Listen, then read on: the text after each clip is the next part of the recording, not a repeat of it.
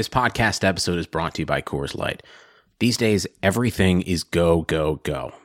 It's nonstop hustle all the time. Work, friends, family expect you to be on 24/7. Well, sometimes you just need to reach for a Coors Light because it's made to chill. Coors Light is cold lagered, cold filtered, and cold packaged. It's as crisp and refreshing as the Colorado Rockies. It is literally made to chill. Coors Light is the one I choose when I need to unwind. So when you want to hit reset, reach for the beer that's made to chill. Get Coors Light in the new look delivered straight to your door with Drizzly or Instacart. Celebrate responsibly. Coors Brewing Company, Golden, Colorado. Hey, welcome to Blue Wire. After you finish listening to this awesome Blue Wire podcast, make sure you check out the other pods in our Blue Wire family. Okay, I know, you're probably wondering, how do I do that? Well, it's simple. Go to iTunes, Spotify, or wherever you get your podcasts and search Blue Wire. Ta-da! They will all be there, so have fun listening.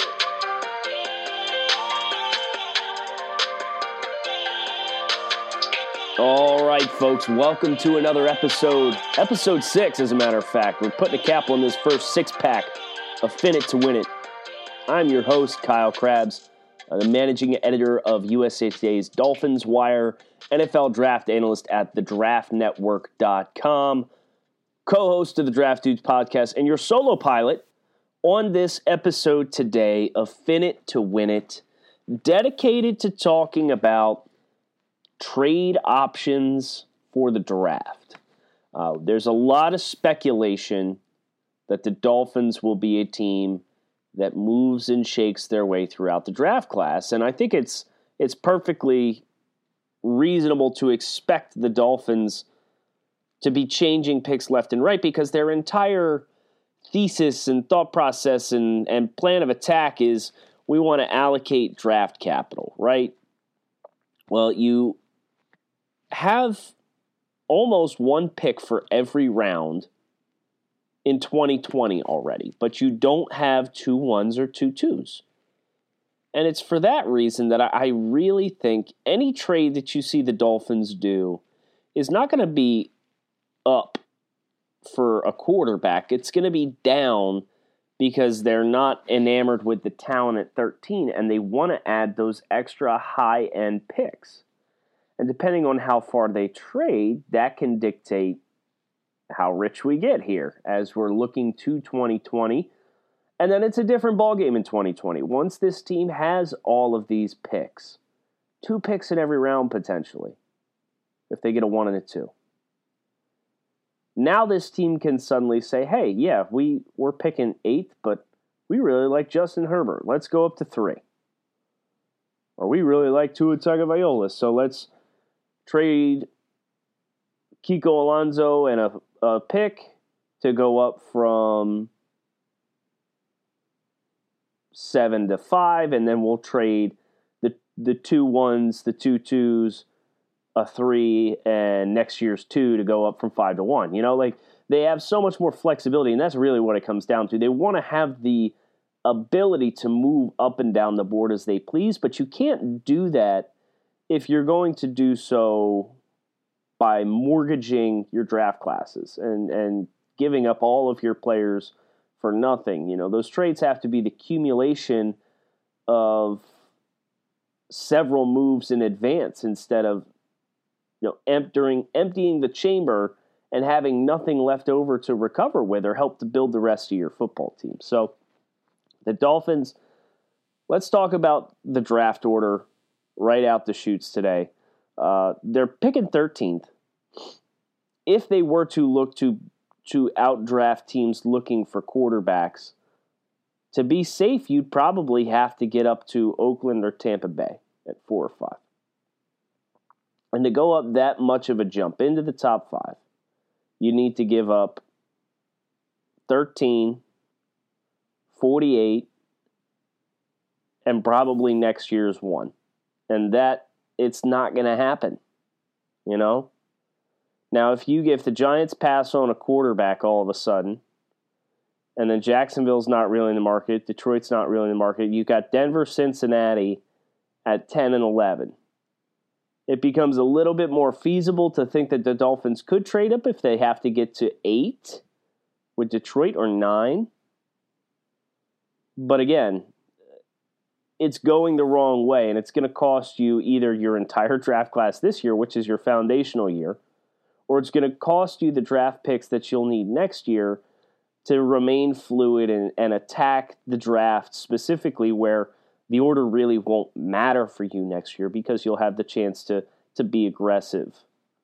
So now the question becomes if you want to go the other way. You're at 13. How far down do you want to go?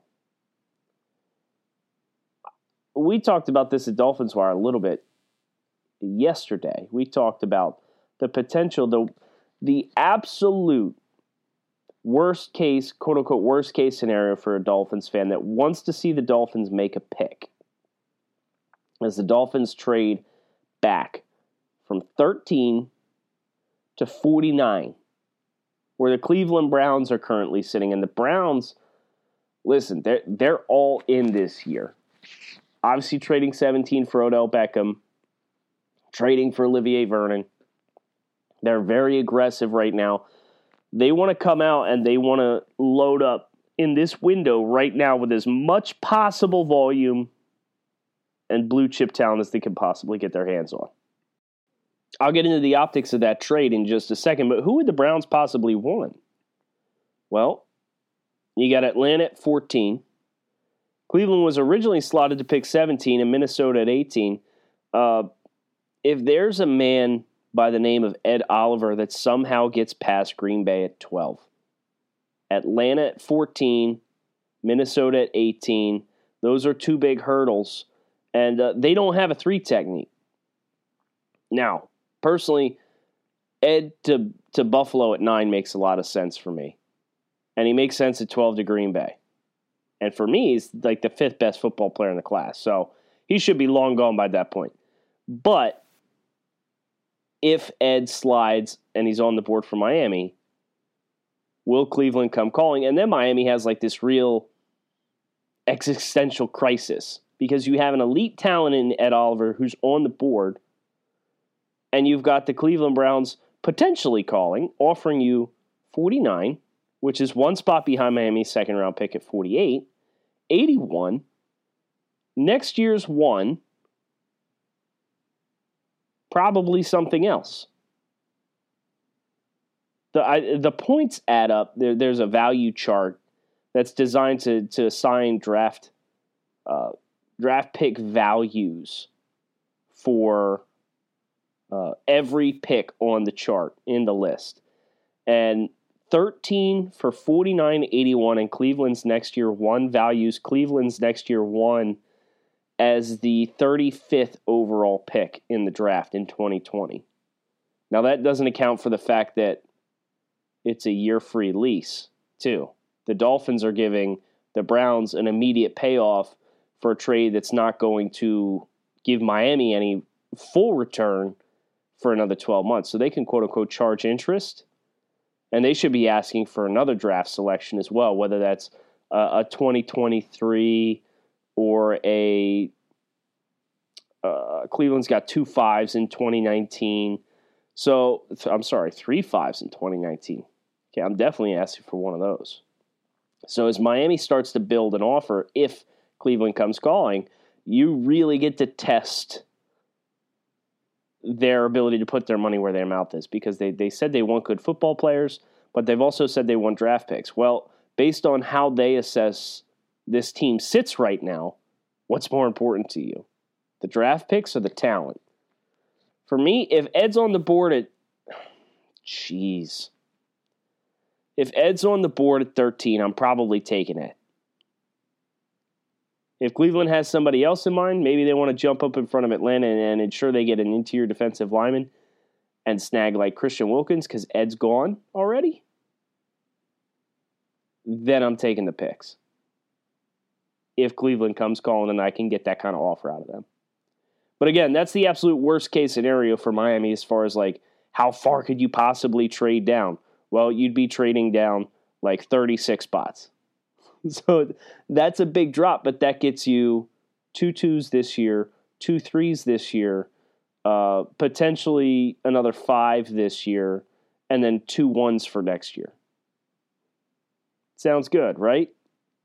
Dolphins have talked about how this is all about getting draft capital. Now, here's where it does get interesting when you consider that kind of trade back. Miami would have 48, 49, 79, and 81. All on day 2. You're going to run out of talent before you get to 81 in this year's class. It's not a good class. So you could potentially see Miami trade up once you trade down. Again, it's all about setting the table, right? You've got to be able to make the moves to set up the big move instead of just throwing everything you've got right out the gate. Something to consider. Now, who else could potentially be a trade down option for the Miami Dolphins? You kind of look through teams in the teens. Washington, no, they would jump above Miami to make sure if there's a quarterback sliding Dwayne Haskins that they would feel good about and want. The New York Giants, probably not. Minnesota, potentially. Atlanta has a need on the defensive line. So that's kind of the key as you're looking to navigate who would want to trade up. Look at the teams immediately behind Miami: Atlanta, Carolina, and Washington. What are the needs on those teams? And who has needs further down that could see this as an opportunity to jump up and steal a player? Well, Atlanta really needs defensive line, interior defensive line. Washington needs a quarterback. They need wide receivers. Carolina needs offensive tackle and edge. Unfortunately for the Dolphins, they need all those spots. So it will make life a little easier for them knowing that there's so many different ways that they can go. They have so much flexibility at their disposal. So again, who do the Dolphins have potential trade partners with? Minnesota, 18. Needs a 3 technique. They could potentially look to jump Atlanta.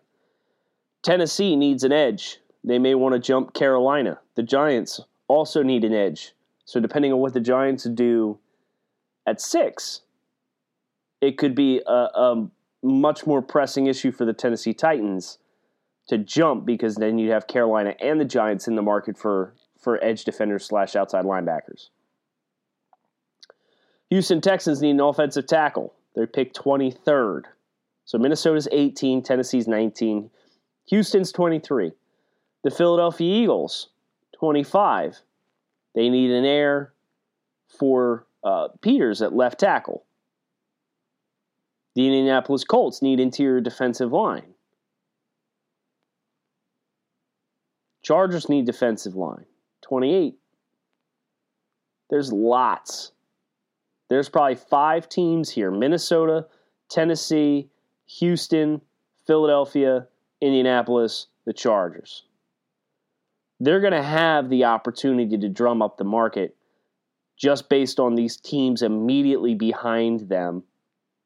Miami does, to entice some folks to make some calls.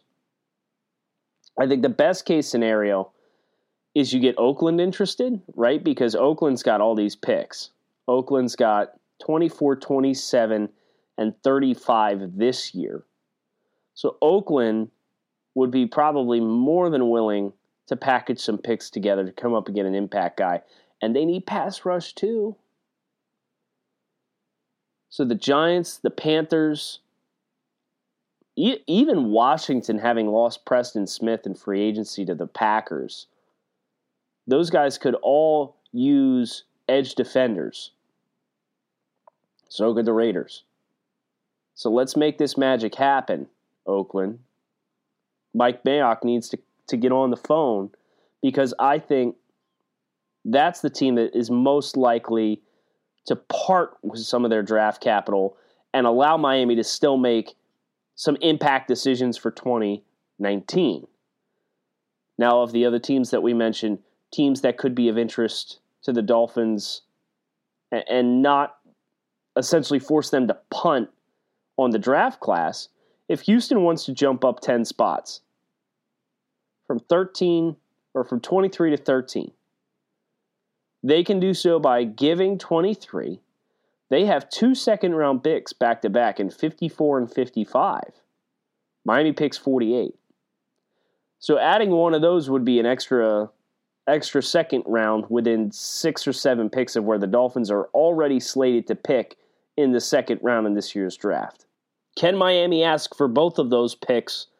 The answer is no. Here's why. Miami's 13th overall pick is rated at 1,150 points. Houston's 23rd pick is rated at 760 points on this value chart. Houston's 54th pick is 360 points, and their 55th pick is 350 points. So if you ask for one of those picks, you've essentially reached the quote-unquote break-even point of the trade. Now, you might be able to get greedy, although it's pretty unlikely considering Houston doesn't have a 4th-round pick this year. You could ask for their 3. You could say, hey, Houston, give us 23, 55, and 86 to jump up 10 spots. We know you really want this offensive tackle. Come and get him, whether it's Jonah Williams or somebody else. Houston could do it, but then they have 13, no pick until 54, and then they don't pick again until 161. This is not the team that is so squared away with talent that they can afford to essentially surrender their entire draft class of note for one player. That would be a pretty bold move. Now, here's where you can get it to work and how you can finesse it for Miami. If you want to trade from 13 to 23, right, you've got almost 400 points discrepancy. If you have 390 points separating your pick at 13 versus the pick at 23, that's fine. What you can do is you can take the drop to 23, and then you can ask for the 2019 third-round pick at 86, which is rated at 160 points. And now your pick discrepancy is 230 points, which according to this draft value chart is the 72nd overall pick. Now we're expecting the Houston Texans to compete next year. They've got Deshaun Watson and Nuke Hopkins and a really exciting defensive front seven, and they're bringing back Jadeveon Clowney, so we'll say Houston. Your second-round pick's going to be a late pick anyway. Let's say you win the Super Bowl. That means that second-round pick is worth 270 points. Our discrepancy right now is 230 points. Why don't you just give us your 2022 to go with 23 and your third-round pick this year at 86? And we'll call it even. You know, you're getting an upfront return on this trade. We've got to wait a year for all our assets. Consider it our interest. We're charging you interest for the trade. That's the luxury that Miami has for any team that they go after. If they're looking for the picks to come in 2020, they can be a little bit more liberal because they say, yeah, that's fine. Like, you're getting this upfront investment and we got to wait 12 months for ours, so we should have a little bit of wiggle room and a little bit of leeway, right? So if I were to peg favorites for Miami in a trade back situation, Oakland or Houston make a ton of sense. I would love to see it manifest with Oakland because this is the kind of draft that if you can obtain several picks in the 20s, early 30s, you're going to get really good value for your picks in that range. So the Raiders are sitting pretty. Do we trust John Gruden? You know, I know Mike Mayock's the general manager there, but this is John's show. Do you just trust John to make all those picks? Do you trust him to stand pat and make all those picks? Or do you expect him to start getting aggressive and be a wild card, which is exactly what he is, and jump up for a big-time player? I think it's pretty realistic. So, again, if you want to start trying to get into the heads of these teams and who could potentially be a trade back option for Miami, consider the teams in front: Atlanta, Washington, Carolina, Giants. A lot of pass rush need, a lot of defensive line need in this group. Who are teams further down? There's some offensive tackle need here with Carolina. The Giants at right tackle, depending on what they do at 6, could be big in determining just how much demand there is for a team like Miami at 13, provided they don't love the talent that's there either, which is obviously the most important thing. Because if you have a player that you love, you've got to stand pat on it. Speaking of the draft, we got a couple minutes left in today's show, so let's branch out a little bit. Let's talk about busts. USA Today put out a list of the top 100 busts in NFL history in the draft. And Miami, I'm actually stunned. They were only on this list 4 times. None higher than 18th overall. We did good. Generally speaking, this team's just kind of been dumb, but they haven't been incompetent like some of the other teams out there. So that's not exactly the measuring stick you want to put yourself against. But we're going into a season in which the buzziest word is tank. So beggars can't be choosers, right? The Dolphins at 18 in the year 2013 traded up, gave Oakland a second-round pick, and drafted Deion Jordan 3rd overall. And I don't need to tell you how this story ends, but I would like to just point out Jordan has the same number of failed drug tests as he has sacks in 3 seasons in Miami. 3. Not great. This one was interesting. 85, they talked about Bill Parcells' decision to take Jake Long over Matt Ryan and referred to it as a busted decision. And clearly one of the 100 most impactful or biggest busts in draft history. Now, that's a little unfair to Jake, because if you look back on Jake Long's career with the Dolphins, you should remember the contributions that he gave. He gave his body to the Dolphins. He was an all-pro left tackle at one point. Very, very, very good. Great football player. But when you consider the alternative was to draft Matt Ryan, who should have won a Super Bowl, 28-3, but didn't win a Super Bowl. Matt Ryan versus the laundry list of quarterbacks that the Dolphins have endured in the time since, it's very difficult to justify taking Jake Long. So I understand why he's on the list.